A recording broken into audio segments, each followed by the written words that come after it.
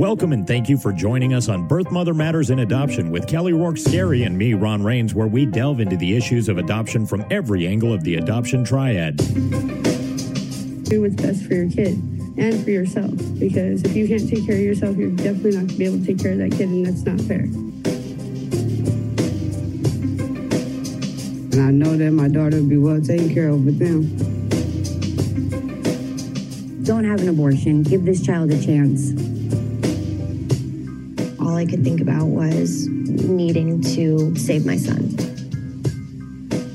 My name is Kelly Rourke-Scary. I am the Executive Director, President, and co-founder of Building Arizona Families Adoption Agency, the Donna K. Evans Foundation, and creator of the You Before Me campaign. I have a bachelor's degree in family studies and human development and a master's degree in education with an emphasis in school counseling. I was adopted at the age of 3 days, born to a teen birth mother, raised in a closed adoption, and reunited with my birth mother in 2007. I have worked in the adoption field for over 15 years. And I'm Ron Rains. I've worked in radio since 1999. I was the co-host of 2 successful morning shows in Prescott, Arizona. Now I work for my wife, who's an adoption attorney, and I'm able to combine these 2 great passions and share them on this podcast. So today's podcast, we are going to revisit Becky, our adoptive family case manager. She is the supervisor over all of the adoptive family case managers. She is also the hospital supervisor over all the case managers, both birth mother case managers and adoptive family case managers. So with no further ado, let's bring Becky on. One thing that I have found that I would really like our listeners to understand and learn from is after the family gets the initial shock and they go through the stages of grief and they hit the anger stage, and then they start wanting to, they have lots of questions and they want to, play the blame game sometimes, and they want to really focus on, what happened. And then comes the financial issue. And every family has a story as to, they need to deviate from the contract, which we can't do, but they have a special story and they need to be heard. What do you think drives that? I think, you're not only losing emotionally, but yes, you are losing financially. And I do think it is definitely just part of that grieving process of that loss. So when you're emotionally at your lowest with that grieving of that loss, then there's that blow of the financial loss. And unfortunately, we as an agency, we're not able to do anything differently, but just trying to say, okay, what can we do to help offer support for you? Can we offer, here's financial resources, and we are willing, if we can help with filling out information for a grant, what can we help advise you on for grants, and offering that to families through the process so that they can say, okay, I have lost financially, but they're offering to help me with financial resources. So being able to say, here's a list of grants, or, I've had families who've had great success at receiving grants from this company, or have you reached out to your church? Have you reached out to your company? Maybe thinking outside of the box to replenish their adoption funds. Looking at alternative measures, I think that's a perfect response. Is there, for a family that is headed towards what we believe is going to be a disruption, how do you prepare them? That is very difficult. I try to pride myself in being as open and honest with adoptive parents as I possibly can. In fact, usually the first phone call that I will make with them, and I'm telling them and talking to them about their match that they've just entered into with a birth mom, is I tell them, I'm going to be open and honest. If I have concerns through the process or there's red flags, I'm going to let you know. I hope that I don't ever have those, but I want to be transparent and let you know if I have a red flag or if there are concerns. That I would rather a family be aware of the red flags that we have instead of being blindsided in the end. And try to assure the families that, listen, this is a red flag, but that does not mean that we're headed towards a disruption. This is just a typical red flag. So let's do what we can. Let's build a relationship with the birth mom if we feel that might be the one thing that will help. We will up the case management involvement with the birth mother if we think that may help. What can we do to alleviate some of the issues that are coming around these concerns? But being open and honest with them, I think I know that's my approach, and that's what I push with our adoptive parent team, is just being open and honest with them so that they can start expressing their feelings, and we can start working through that in case those red flags or those concerns end up in a disruption. We've talked about red flags a lot in the past, and we've gone over them, but it never hurts to kind of re-identify these for people who are looking to adopt so that they know what some of them are. Can you list some of the red flags that you've seen in the past that have led to disruptions?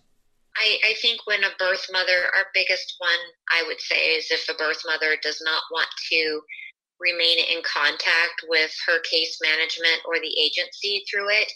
I think that would be one of our biggest red flags, or she does not want to disclose information to us along the way.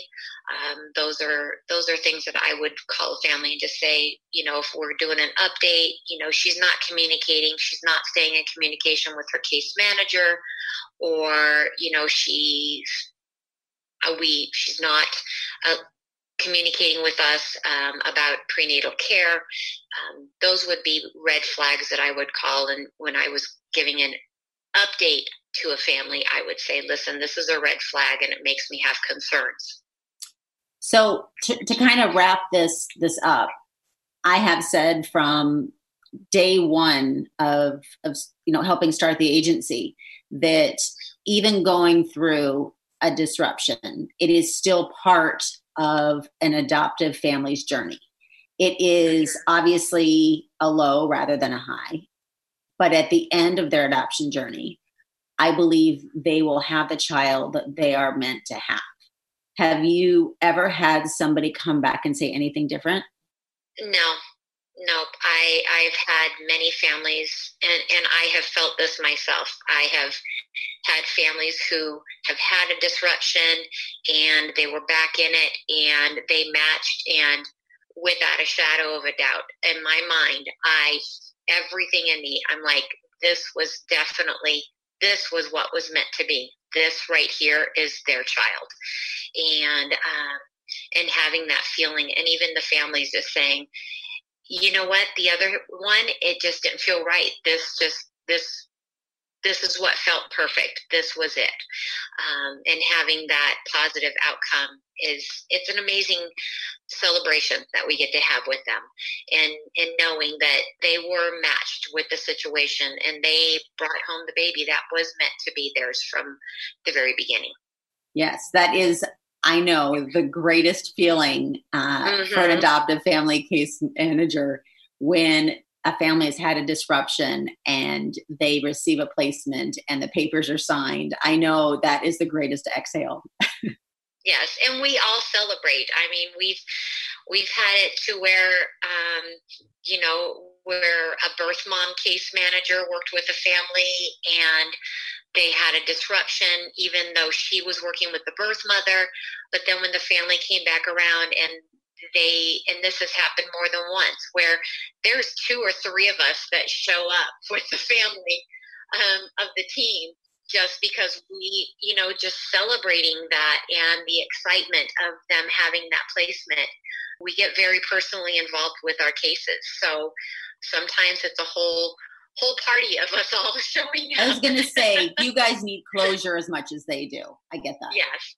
I get that. That's a great way to kind of wrap it up, because it gives it a positive note. It's a tough subject, and it is, like we said, going through that grief process. So that's, when you see the other side and there is a match, that's a great way to finish this off.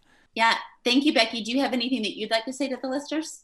I think just remembering, if you end up in a situation where there's a disruption, allow yourself to go through the steps of grief.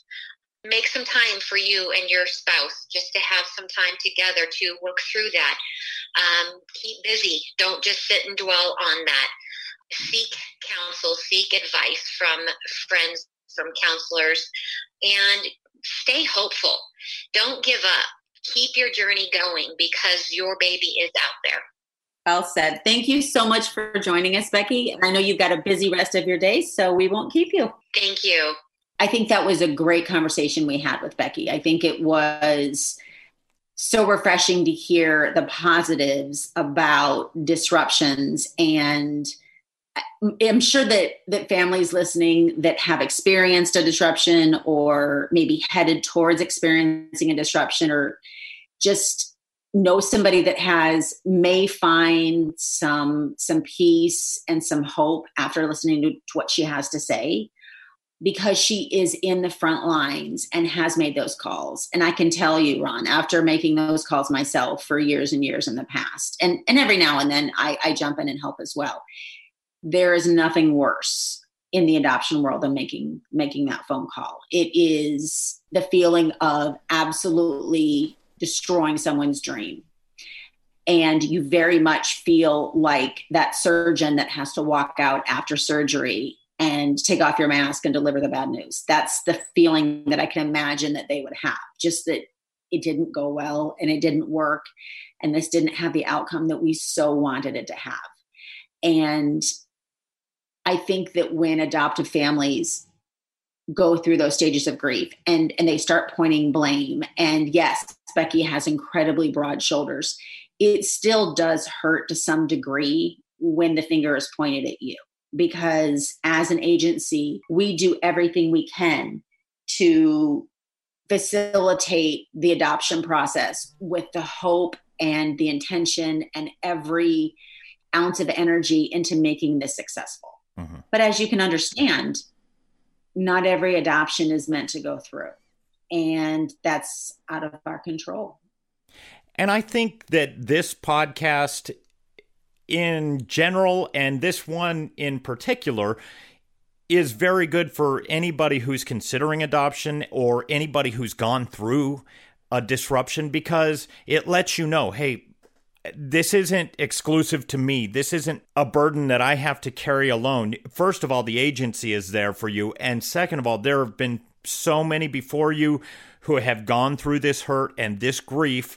And it, I think, helps to let them know they are not alone, and there are others who've been through this exact situation. And to point out, we have spent a lot of time in the last month really talking about this topic. Mm-hmm. And one of the reasons I think it's so important to make sure that we kind of delve into this is when Adam and I have traveled all over the United States, and we host classes about families that are considering coming into our adoption program.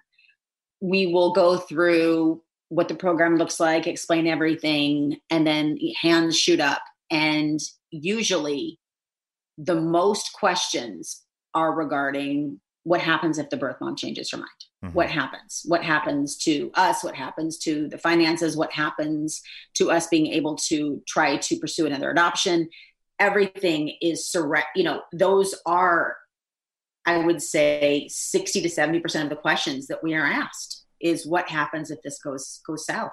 And I think that the fact that we are going to those places that, agencies don't like talking about, because it's like talking with a doctor and saying, okay, if I have this surgery, what is the worst outcome? And focusing on the worst outcome. Whereas the majority of the adoptions that we do, the vast majority, mm-hmm. are positive and have a great outcome. Our agency has, this year we've had right around an 80% success rate with our adoptions, which is amazing. Yeah, especially mm-hmm. considering the national average is 50. And so knowing that doesn't take away the pain from that 20% of families that have had to experience this. But I really hope that it sheds hope and that it maybe allows for some grace as well. And I think it's important to go into something like this with your eyes open, knowing that, okay, obviously we know the outcome we want, but if it doesn't, it's better to be prepared and know what you could be facing. Anytime you go in for surgery, they say, oh, this is a minor surgery, but there's always a chance that it doesn't go the way we want it to. And I would rather be prepared for something like that than just go in knowing the positive side. And so I think it is important to talk about all this. One thing I have found in talking with adoptive families that are considering adoption is numbers. They really look at numbers, how many place, how many don't place, it's a numbers game. And the way that I try to explain it is, prior to living in Arizona, when you see on the forecast, there is a 20% chance of rain. Most people won't grab an umbrella before they walk out the door.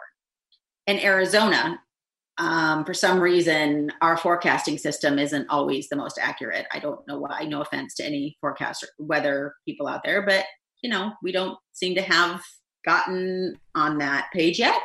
But would you carry an umbrella for 20%? Oh, good. No, right? Of course not. No.